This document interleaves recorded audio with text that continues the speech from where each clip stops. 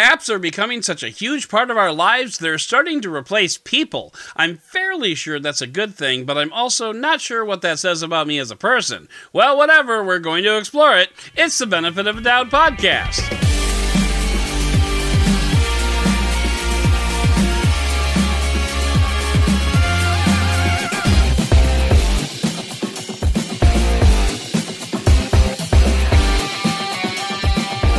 Hello and welcome to the Benefit of a Doubt podcast. I'm your host, Adam Dowd, and this week I'm looking back on my vacation to Disney again. What can I say? My vacation was not only awesome, but a fun-filled technology fest, which made it even more fun-filled. So we're dwelling just a little bit, I admit that. So anyway, one thing that I ran into a lot on vacation was using apps to basically replace the people who would otherwise be providing services. From skipping the front desk to check into my hotel, to ordering and picking up food at the park, to renting a car, just walking up to it and getting in and leaving. The apps really shaped my experience, and it was really cool. But is it a better way to do things? We're not so sure, so Cliff stops by to talk about it. And while we're at it, I've got a Tech Yeah item that I'm pretty happy about. It's an Anchor extension cord, similar to the one I talked about a few weeks ago, but with some extra tricks up its sleeve. And we will get to all of that. But first, we have to get to the news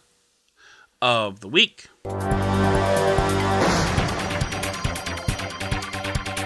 For those of you who are job searching, I have good news and bad news. The good news is Google is hiring a senior engineering manager, and the bad news comes after the comma of that job title, because the job listing is specifically for a senior engineering manager, comma, Android tablet app experience. What? Yes, it seems Google is going to start paying attention to Android tablets again, and thank goodness. It can't be just Lenovo and Samsung forever, for cripe's sake. So, not only is Google looking for someone to wade into the smelly, twisty pool of juicy farts that is Android tablets, but get this, Google also says in the job listing, quote, "We believe that the future of computing is shifting towards more powerful and capable tablets." Yeah, right, like iPads and, oh, by the way, 3 years ago. Seriously, though, I have to give Google props for finally waking up and smelling its sheets on fire. As the saying goes, better really, really, really, really, really amazingly late than never. Google finally wants to, actually acknowledge that Android tablets exist, which is a real step forward for them. Oh, and speaking of stepping forward, you'll notice that I said step forward and not step forwards, and that's because American English tends to favor words like forward, toward, and the like without the S on the end. Brits add on the S and more power to them. But it makes me wonder who wrote the ad for Google and whether or not they came from across the pond. Oh, lovely. Pip, pip, cheerio, governor. Yes, it's pedantic, but welcome to the Benefit of a Doubt podcast. A couple weeks ago, Microsoft lost its damn mind and bought Blizzard. This week, Sony said, hold my beer, and bought up Bungie, a gaming company known for the Destiny franchise of games, and Microsoft said, what beer? That little thimble you gave us, Thumbelina? Yeah, get out of here. And Sony definitely did not have acquisition envy over the size of Microsoft's acquisition. What do you think I was going to say there? Penis? It's fair, but no, I was not, except I just did, and I bet you think you're pretty damn clever now, don't you? Don't you? Bungie Games will continue making games for all platforms, announcing, quote, "We remain in charge of our destiny," no pun intended. "We will continue to independently publish and creatively develop our games. We will continue to drive one unified Bungie community. Our games will continue to be where the community is, wherever they choose to play." Presumably, that means that Sony will not make Bungie games exclusive PlayStation games, unlike some other $81 billion acquisitions I could name, so that's a win for gamers. Sony just wants a piece of that sweet, sweet Destiny pie. Anyway, this is the third major gaming studio acquisition this month since Take-Two announced its acquisition of Zynga Games earlier in January. And just everybody's buying everybody, I guess, and speaking of which,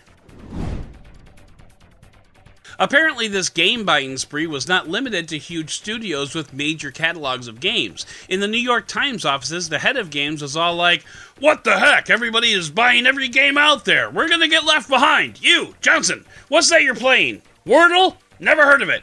Buy it!" And so they did.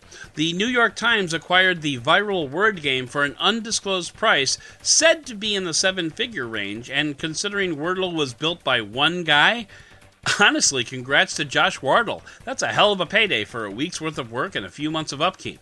Of course, the New York Times announced the acquisition on its website, which was behind a paywall. And holy crap, you can see where this is going, can't you? The New York Times is famous for its word games, many of which are subscription-based, so it doesn't bode well for Wordle fans. It does bode well for the New York Times because it's fairly sure that many of the millions of daily players will want to pay for the game. The New York Times said that Wordle will remain initially free for new and existing players. Initially, and that's the crux of the consternation among the fans of the game, and rightly so. Personally, I won't pay to play Wordle, but as long as it remains free, it is kind of fun. So let's just hope the New York Times doesn't ruin it. You know all those Starlink customers sitting around thinking to themselves, gosh, I'm really enjoying these spotty connections, cats sleeping in my satellite dishes, and high latency, but it's just not expensive enough. Well, I have good news for you folks. Starlink is starting to roll out Starlink Premium, which promises up to 500 megabits per second for a measly $500 per month. Meantime, my cable provider, Wide Open West, is giving me 500 megabits per second for $50 per month, so that's a little crazy. SpaceX currently promises up to 250 megabits per second for $99 a month, so you can double that for a measly 5 times the price. I'm not really sure how that math works out, but okie dokie. And again, Starlink is a good solution for a problem that shouldn't exist in the first place. Broadband internet has become a requirement in today's modern society, and companies are just refusing to provide service that is, what's the word that I'm looking for? Oh, right, good. Sure, we get it. It's hard to lay cable to houses out in the sticks, but those same houses have electricity, and they have phone lines. It stands to reason that once upon a time, it was hard to lay those cables out there, too. So Starlink comes along and says, we'll just put 40,000 satellites in the sky. Problem solved! Well, not really. This premium service is targeted at businesses, but presumably a business that needs 500 megabits per second will pay for a provider to just run the damn cable, or, crazy thought, not build their business in the middle of goddamn nowhere. Now, I'm not going to say people shouldn't have Starlink Premium. I'm just not sure who it's for exactly. Oh, and by the way, you know how the equipment for Starlink costs $500 for normal service? Well, that's multiplied by 5 as well, up to $2,500 for gear you'll need to overpay for internet service that still isn't all that good. I mean, honestly, the jokes kind of write themselves at this point. Google is never one to brag about its phone sales, and that's likely because Pixel phone sales are usually a crap show. But Q4 was apparently a very good quarter for the aggressively priced flagship. It turns out that making an impressive phone and selling it for a low price can actually encourage people to, buy them. Google is typically pretty cagey about Pixel sales numbers, mostly so investors don't force them to stop making Pixels. Understandable, and 6 generations in, it's a good thing they didn't stop.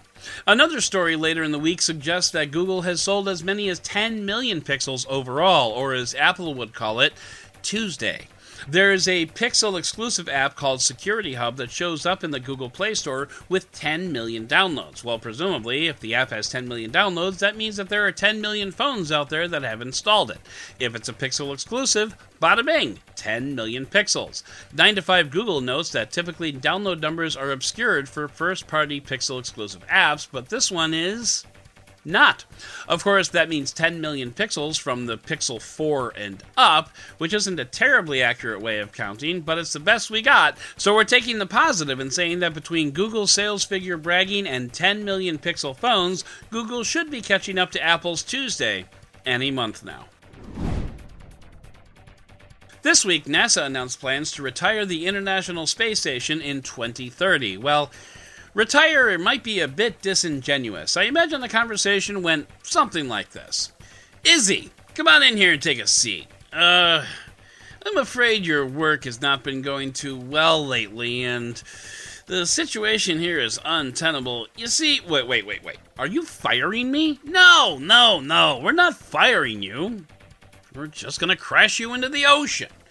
Yeah, so when 2030 rolls around and we're all done living in space for a while, NASA is planning to deorbit the space station and put it on a crash course with Point Nemo, which is a place in the South Pacific Ocean that is the absolute farthest from land that you can get. We like to call that a wide margin of error. In fact, the other name for this point in the ocean is the Spacecraft Cemetery, because that's where good little satellites go to die. Phil McAllister, director of commercial space at NASA, said, quote, "The private sector is technically and financially capable of developing and operating commercial low Earth orbit destinations with NASA's assistance. We look forward to sharing our lessons learned and operations experience with the private sector to help them develop safe, reliable, and cost-effective destinations in space." Sure. I get that. It's going to save NASA a ton of money, and yes, the private sector is technically and financially capable of maintaining a presence in space. But is the private sector motivated to do that? Elon Musk is monetizing space by selling satellite internet. We just talked about that. Jeff Bezos is launching people on top of giant space sticks for a few $100 million a pop. Where's the incentive to conduct, scientific research in low gravity? I'm just not sure that the private sector will have the exploration of space as a primary interest. I'm all for allowing private companies to participate in space exploration. I'm just not sure I want to hand over the farm before I'm sure they won't turn it into a strip mall, and that might actually be one of the most appropriate metaphors I've used on this podcast. Huh. Good for me. Last week, we talked about how Neil Young pulled his music from Spotify in protest of Joe Rogan's, let's call them, thoughts. Well, Spotify has decided to take strong, decisive action against Rogan by adding a content advisory to any podcast episode that contains, let's call them, facts of questionable origin. Daniel Ek, CEO of Spotify, produced a statement in which he outlined the company's policy on misinformation. He said, quote, "It's become clear to me that we have an obligation to do more to provide balance and access to widely accepted information from the medical and scientific communities guiding us through this unprecedented time." And side note, can we stop saying unprecedented time? We get it. It's unprecedented. And by the way, in a couple more years, it's going to be precedented. So anyway, the last 2 years it wasn't clear, but now that artists are starting to pull their music in protest, now it's clear. Great talk, Daniel. Thanks. Good meeting. Meanwhile, CNN calls this whack-a-mole approach to content moderation. I call it more like the put up with BS detector method. It's not like Rogan hasn't been doing this for months, if not years. It's only now that we've reached the threshold of how much crap people are willing to put up with, and that's frustrating. We should never have gotten to this point, but here we are. By the way, according to CNN, Rogan's podcast is the most popular podcast in the United States and the United Kingdom, so, awesome. Meanwhile, even if Rogan did get kicked off of Spotify, it wouldn't affect his listenership, but it would affect Spotify's listenership, and Spotify ain't having that, so the Rogan abides. And speaking of the Doomsday Clock got updated this week, and I have good news and bad news. The good news is, things haven't gotten any worse. But we're still 100 seconds from midnight of the proverbial clock that counts down to humanity's annihilation. So that's nice. For those of you who are not aware, the Doomsday Clock is not a literal clock. It's a representation of how close we are to self-annihilation. The clock is static, but once per year, the Science and Security Board of the Bulletin of Atomic Scientists, or CSAS-BOBAs, which is the abbreviation I just made up. Anyway, they get together and crunch some numbers to figure out how screwed we are. Midnight is the end of humanity, and out of a 24-hour clock, we are 100 seconds until midnight, which is to say that we are only 99.99995% screwed. Initially, when the Doomsday Clock was developed 75 years ago, it was to predict how close we were to destruction by nuclear weapons. Since then, humanity has gotten so much more creative in developing ways to end ourselves, including climate change, absolute inability to successfully deal with the global pandemic, Canadian rock bands, and, oh, by the way, still freaking nuclear weapons. There are a lot of ways that humanity could end, and psst, it's all our fault. So that's fun. So the good news is, despite all the stupid ways we've manufactured to wipe humanity off the planet, we're no closer to actually doing it than we were 2 years ago. So, whoop-de-frickin-do, Good for us. Let's all be proud. And by the way, January is over, so I get to start drinking again. And finally, speaking of everything is terrible and we're all going to die, Amazon announced this week that the price of Amazon Prime is going to go up by $20 per year, and just what the hell? And yes, I understand that I just got done talking about nuclear annihilation and satellites falling into the seas and all that, but this is the thing that pisses me off? Sorry. Amazon last raised the price by $20 4 years ago, and this year it's doing it again. A yearly subscription will now be $139. Monthly subscriptions will go up from $13 per month to $15 per month. As part of the announcement, Amazon said, quote, Amazon also continues to invest heavily in Prime. And by invest heavily in Prime, we mean the $435 million Lord of the Rings cosplay party that we're putting on. Now, for the record, Amazon sold $137 billion with a B dollars in merchandise last quarter and has over 200,000 Amazon Prime subscribers. An extra $20 per year amounts to an extra $4 billion with a B dollars per year. So, yeah, that's some bucks they got there. Personally, I will continue to pay for Amazon Prime because I use it so much. You can basically find anything, usually at good prices, and you don't have to pay for shipping. I have to wonder how high I'll go, though. There is a limit. I'm just not sure what it is. Plus, as you listen to this, I'll be binge-watching the Jack Reacher TV series that Amazon just made, so yeah, Amazon is in my good graces at this particular moment. Whether or not they stay there depends entirely on whether or not there will be a season 2.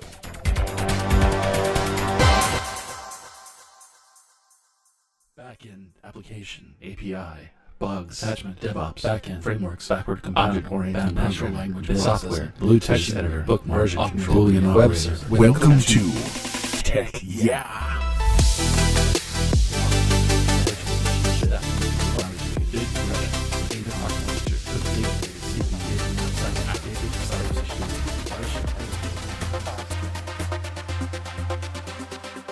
This week for Tech Yeah, we're taking a look at an item that is appropriate for our discussion as I near the end of my 6-month sabbatical with Apple.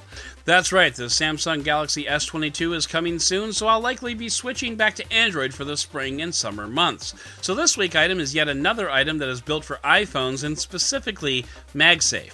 This is the Anker Magnetic Desktop Charging Station. It's a lot to take in, so bear with me as I try to describe this on an audio podcast. The Anker 637 magnetic desktop charger looks like a 12-inch softball that sits on your desk, and I realize that a 12-inch softball might be a Chicago-only description, so I'll say it's about the size of a small cantaloupe. The cantaloupe has MagSafe charging on the front, spoiler alert, but you can stick your phone to it. Plus, on the back, there's a slice out of it, and so there's a flat part, and that flat part has 3 AC outlets, 2 USB-A outlets, 2 USB-C ports, and the USB-C ports are capable of power delivery up to 65 watts, so you can charge your laptop pretty fast. You'll recall I talked about a different Anker extension cord a while back. This is similar, except for the shape of the MagSafe component, and that's what clinches it for me. The MagSafe charging pad, by the way, is on an angle, so it holds the phone and it can be comfortably used while charging. The cable on the back is about 5 feet long, so it can stretch to where it's needed. The base is stable, which is more than I can say for that Cube extension cord I talked about last time. This will generally stay in place, but I can't speak for it if you have something with a huge power plug or a power adapter plugged into it. The base of the charging stand isn't all that wide, so I can see it might be prone to twisting. Cable management will be important if you decide to pick one of these up. And speaking of which, it also comes with a fairly hefty price tag at $99. That's not terrible considering everything this charger offers, but it is on the pricey side. There's a link to it in the show notes and on benefitofadow.com, and if you decide to pick one up, you'll be helping out the show and you'll have my thanks. But for now, let's get back to the show.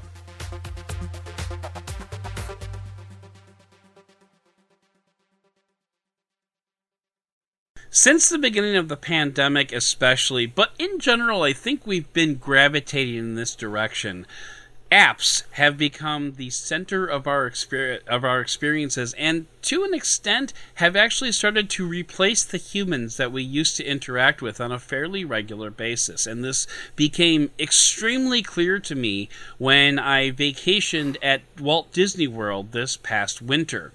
Specifically, what I want to talk about is largely the Disney app and actually the Hertz rental car app of all things. But, like, in general, I think this is a conversation that we can have. So the subject of our conversation today is largely, like, the human experiences that we're kind of replacing with apps. And I think that's both a good thing and a bad thing. And I'm here to talk with Cliff and Thomas about it. Cliff, how you doing this evening? Excellent. I'm Great. enjoying a tasty beverage, and I'm in good company, so what more could I ask for? A tasty beverage. I'm still doing my dry January, so I'm a little jealous. I'm not sure if your tasty beverage is dry or it's actually alcohol. it is alcohol. It is the first alcohol. Well, I have really cut back my consumption quite a bit, so so in a way I'm kind of I am doing a damp January, not so much A damp January. Okay, all right, that's a legit. slightly moist January, but I am enjoying a pint. Oh, Guinness. Oh, So, nice. If I'm going to do it, I'm Nice. going to do it right. Remind me to tell you a story after we get off air. So, but anyway, so yeah, my dry January actually started on like January 6th, because I was on vacation until the 4th, and I wasn't going to not drink on vacation. And then, like, when we got back, my daughter got me like this tumbler glass. That says something like "because I have kids" or something like that, or I think it was "to Dad from the reasons you drink." I think that's what it was. She knows. And so, like, she knows. yeah. So she had to, she made me drink out of it the one time. So okay. Anyway, so my dry January is actually going to go to about February 6th. But anyway, so when we were now, if you've been to Disney World in the past few years, you may have realized that Disney World has become a very app-centric place. And I believe you're right. We did talk about this on TechBeard once upon a time, about 5 or 6 years ago. But I think it's grown even more since then. Like, you use your phone for every damn thing in Disney. When we got to the hotel, we did not have to check in at the front desk. We just went straight to our room, and our phone opened the door. Mm-hmm. When we went to the parks, we had our passes on our phones. When we went to the parks, I had our passes on my Apple Watch. So, like, I didn't even have to get my phone out. I just had to, like, swipe over to the right person, tap my watch, and we could go in. When you're at the park, you can order your food online, and you can have it, picked up at a certain place. They have lightning lanes, which is what they call them, which is basically through the app, you pick a ride that you want to go on, and they tell you, okay, come to this ride at 5:30, and you won't have to wait in line. You can just get on the ride. I mean, like, it's insane what they're doing through apps these days. And the reason I brought up Hertz was because for the one day that we went to the Kennedy Space Center, which was the subject of last week's podcast, the one day that we went, we rented a car through Hertz, and on the way to the Hertz parking lot, I checked in with our car through the Hertz app. We didn't have to go to the counter. We just walked up to a car, got in, and left. That's actually really disappointing. You didn't get a chance to have a Hertz donut. I don't know what that means, but okay. That's you're supposed to ask somebody if they want a Hertz donut, and then when they say, "What's a Hertz donut?" you hit them on the shoulder and you say, "A Hertz donut." That's kind of stupid, but also kind of funny. I like it. But I mean, like, it got me to thinking, and like, I actually pitched this story to Digital Trends, and they said, no, thanks. But it like just got me to thinking like how app-centric we've become, and I think a lot of it is because of COVID. Like, the most local example that I can think of is Target. When we make Target runs, 50% of the time we do everything in the app, and we just have them do it curbside. They bring it out, they put it in our trunk. Why would anyone shop any other way? I don't understand this. When we're ordering food, 50% of the time we order the food through the app, so we just have to like walk in, grab a bag, and leave. I mean, it's become such a, and I don't know, I genuinely do not know if we are better off for this. So what do you think? I think specifically in the health environment that we live in right now, I think it is a positive thing. I think the less human to human, like direct contact kind of interaction you can have, I think that's a good thing, and especially when you don't have to go into a store all those kind of things. I mean, I think Disney is almost like a separate thing because it just, from what everybody tells me, and I'm sure we'll discuss here, it's just, it makes everything sort of magical and expedited, and that's really cool. But I think in general, yeah, it's interesting though. Yeah, just really quickly, like when I go to, especially chain restaurants, I mean, it's so many more parking spots are dedicated to those, where people just drive up and you come and they curbside deliver it to you. The curbside pickup. I've done it quite a few times now at Best Buy specifically. Mm-hmm. Shout out to another podcast that we recorded. Usually I do have my wife and kid with me, and we just drive up, they bring it out, and then you just say, I'm here, I'm in the green car, come out and bring it to me.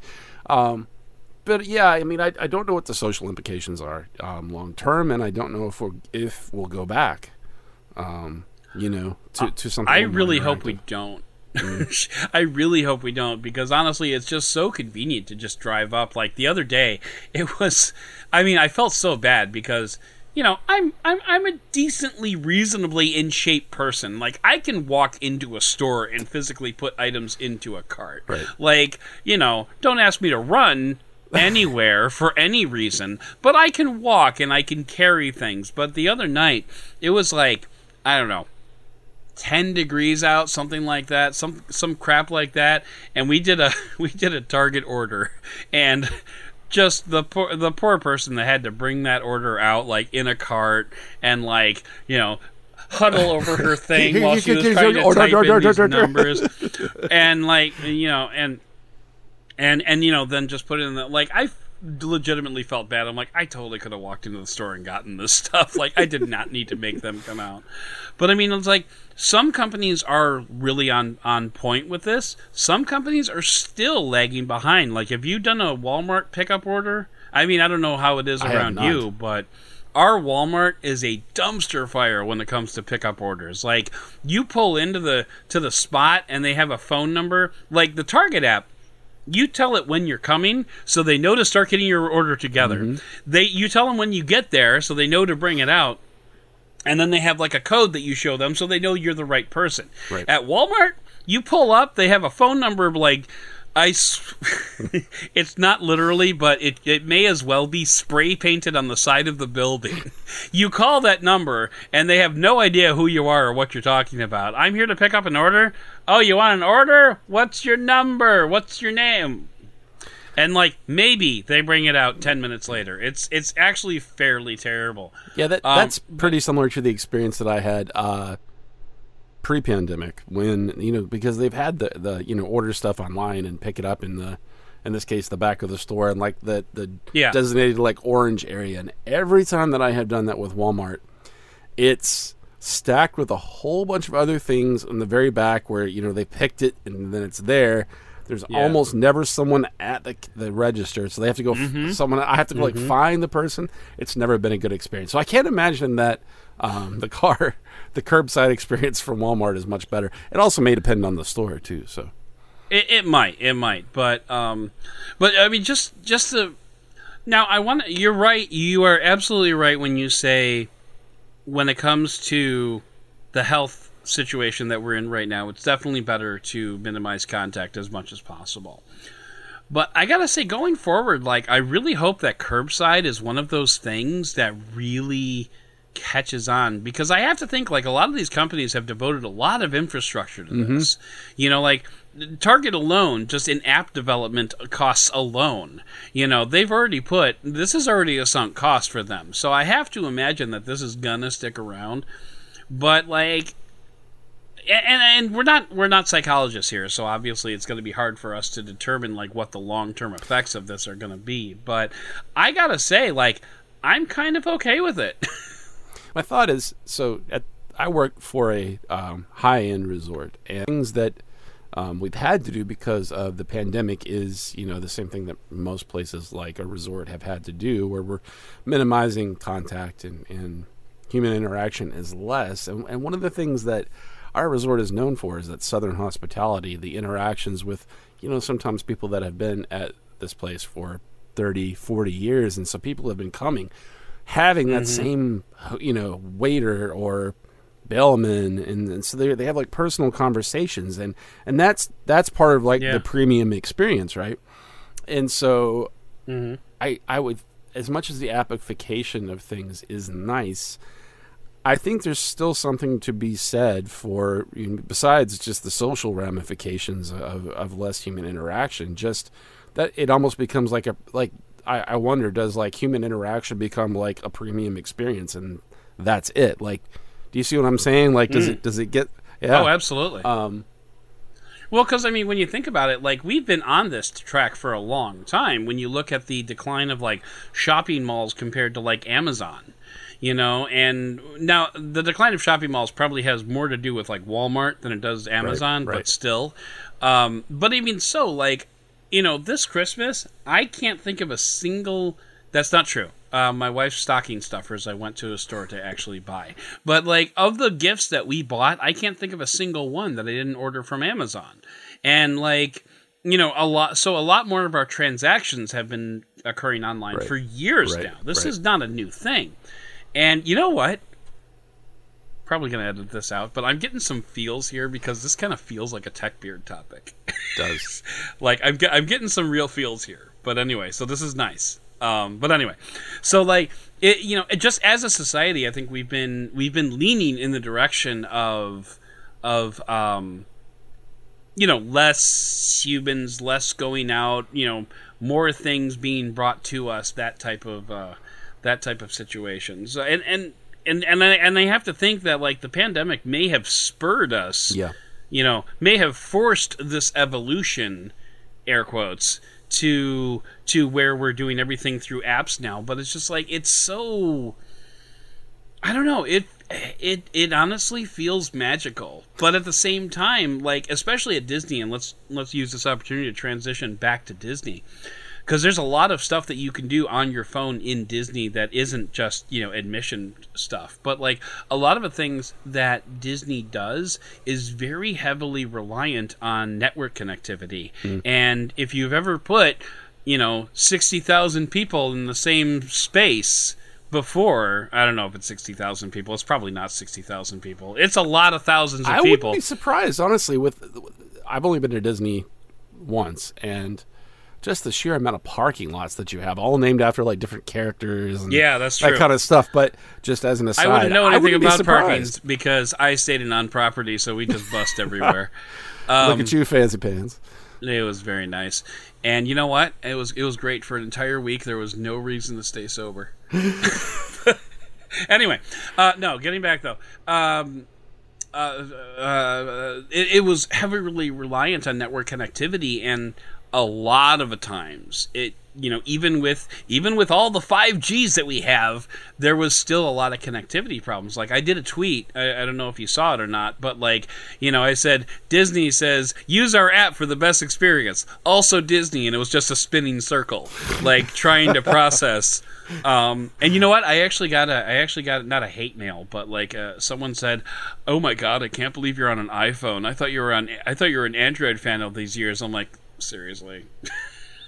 But anyway, I'm like, well, if it helps, the video was taken with a Pixel 6. I'm going to do like just a 5-second. Stop it. That's a bad person. Stop it. One hundo. Anyway, so like, but still, network connectivity was a major problem there, and so we were speculating at Digital Trends in like our work chat, like, Disney really should, if they haven't already, they should build like millimeter wave antennas into like as many hidden Mickeys as there are. They should have millimeter wave antennas that are hidden and built into the landscape and the sculpture there. Because like, if there's anybody who can do it, it's Disney engineers. If they can take a series of radar towers and make them look like a tree, I have zero doubts that that's going to be a problem. So I mean, if they like blanketed that park in like maybe not even millimeter wave towers, but still 5G towers, like, because like one of the attractions of 5G was the increased bandwidth and being able to put 40,000 people in a stadium and everybody can use their phones. Exactly. That was one of the promises. We still don't have that. Although, actually, now that Verizon and AT&T are rolling out their mid-band, who knows? But like T-Mobile, that doesn't work. No. Trust me, that doesn't work. I spend half my summer at Great America. I know that doesn't work. But anyway. By the way, I'm just going to say Hidden Mickey sounds like a band. It should be. And if it isn't, it will be. And actually, it wouldn't surprise me if it was like some kind of Disney cover band. But this is true. But but here's the thing that I was thinking about, just going back to that premium experience thought, right? Is that if I could think of any company that could blend the touchless and like expedited experience of the app thing with like the doors, and still maintain that level of like interaction and customer service and just friendly people, it would be Disney. Because it's amazing. Like that place, even I work at, like I said, a really high-end resort that's known for its hospitality, but oh my God, like Disney is crazy with it. Well, and this is a side note and completely unrelated to our topic, but one problem that Disney does not have that like most other places do have these days: staffing issues. Yeah. Disney does not have staffing issues. Disney has people whose entire job is like to stand next to a line and say, "Here's the line." Mm-hmm. I mean, that's like their entire job. Like you go to Six Flags here in Chicago, and like during Fright Fest, they had like a zombie shortage. Like 5 years ago, they used to have like the entire park was like blanketed in like scary characters and zombies. And this year you went there and there were like stretches where there was just like nothing. There were no Halloween decorations. And like they would have like these little scenes here and there where like, they would have people like in costume and whatever doing their things. But like Disney does not have a personnel shortage at all. And God bless them, because they're... Like, and it's funny, like, I know a bunch of people that have worked for Disney over the years, and, like, I knew people that were, like, porters for Disney, like, the people that literally carried your baggage to your rooms, and they said it was the best job that they ever had, and they're engineers now. Right. And it was just like, damn. So my dad actually, I think I probably actually said this on a previous podcast that you... I think you have. Was almost an Imagineer. I wouldn't exist if he had, but it's still pretty cool as an engineer. Like, I'm glad he went in the direction that he did. I'm just saying that's pretty cool. I was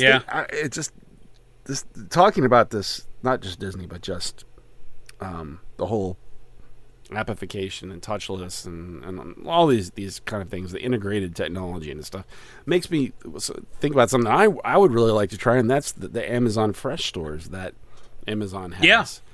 Where you go in and you've got, I guess you're just logged into your, I don't know if it's like a geolocation kind of thing, but you're basically just logged in from the minute you go into your Amazon account. There is no like checkout buggy. You're just putting stuff into this special buggy, and then you bag it all and you walk out and it bills you. And that is really cool. We have an Amazon Fresh store in my neighborhood. You need to try it. I really should go. Yes. I really should go.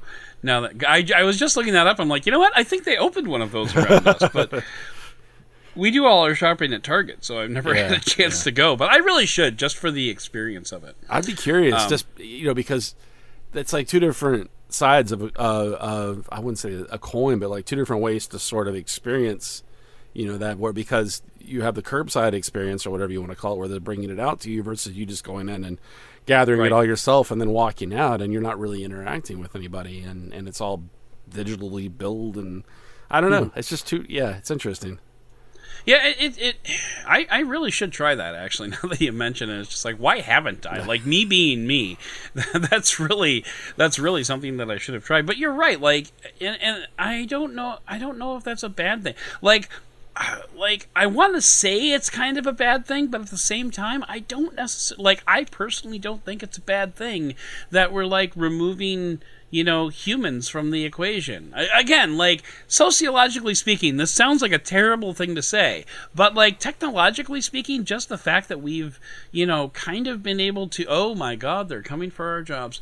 No, just the fact that we've been able to, like, replace a lot of people with, like, app interactions is kind of amazing, and kind of what people have been, like, terrified of, and probably part of the reason why we should have a universal basic income. But at the same time, like, we're also living in a time when people don't want to work. I mean, not that people don't want to work, but people don't want to work crappy jobs for crappy companies that don't care about them. And I need to make that distinction, because it's not that people don't want to work. They just want to live their lives, and like they want to have we've been in this service economy now for 20, 25, 30 years, and you just don't have those manufacturing jobs, and I won't delve into this, but it does make me think of McDonald's. I don't know if you've had the experience of walking in, and they've got basically looks like two vertically oriented TVs. The touchscreens, yeah. And now they're promoting an app for points. I mean, they're really trying to push you, towards using their app, and I mean... And I don't think that's not really necessarily about depersonification. It's more about, like, just turnover. Like, get in, get your food, get out, But what I was going to say is I haven't really had the best experience with it. And I'll tell you what I mean is that, you order, and then you pick up the little number on the side, and then you go, if you order a drink, though, or there's no, like, person that walks up to you and hands you the cup to fill up your drink before you get your meal. Right, I have to go and ask for it, and it's like, well, why am I not just going to the thing in the first place and ordering? It's like McDonald's really haven't found, or maybe it's just my location again. But there's definitely different levels of execution. It's one extra neat thing, and we actually need to wrap up because we're running a little bit long here. But one other extra neat thing about Disney is they've got these cups, these refillable cups that you can buy like for $20, and it's good for like the entirety of your stay, and it's just free refills, all the time. Mm-hmm. And we easily drank $20 worth of Coke while we were there. But they've got NFC tags in the bottom of the cup. So that, like, when you buy the cup, they program it in, like, okay, you're going to be here until the 12th. This cup will work until the 12th. And you take it up, and you put it into the machine, and there's actually an NFC reader in the base of the machine. So you have to, like, put your cup down so that it reads, and then it will dispense the... Coke, which is kind of cool, but also kind of annoying, because, like, when I pour my Coke, like, I pour my beers, like, up the side of the glass. Right. So that it doesn't fizz as much. And by the way, everybody, that totally works. You need to do that. Yeah, it does. But anyway, so I do that up the side, but I couldn't do that at Disney because I had to leave the cup on the NFC reader. Because if I picked it up, it would say, nope, you don't. Because otherwise, people would put down their cups and then bring out like a 2-liter bottle. It's all part of Disney's evil plan to make you have more foam than you otherwise would have. Well, it's all part of Disney's plan to make you walk like back to the vending machines like 5 or 6 times throughout the day, because if you want to get more Coke, you have to go back to the machines. And I don't know if you've ever stayed on property at Disney, but it's like a 2 or 3 block walk. So it's they very much sprawl their hotels. Did you stay in a themed hotel? Yeah, we were at Port Orleans Riverside. Ooh. So, and it was nice. You get to take the buses everywhere. Did you have did you get a beignet or something while you were in? They did not have beignets, unfortunately. Yeah, I think I want to say French Quarter had a beignet place, but we were in Riverside, not French Quarter. So that was a transition. It is what it is.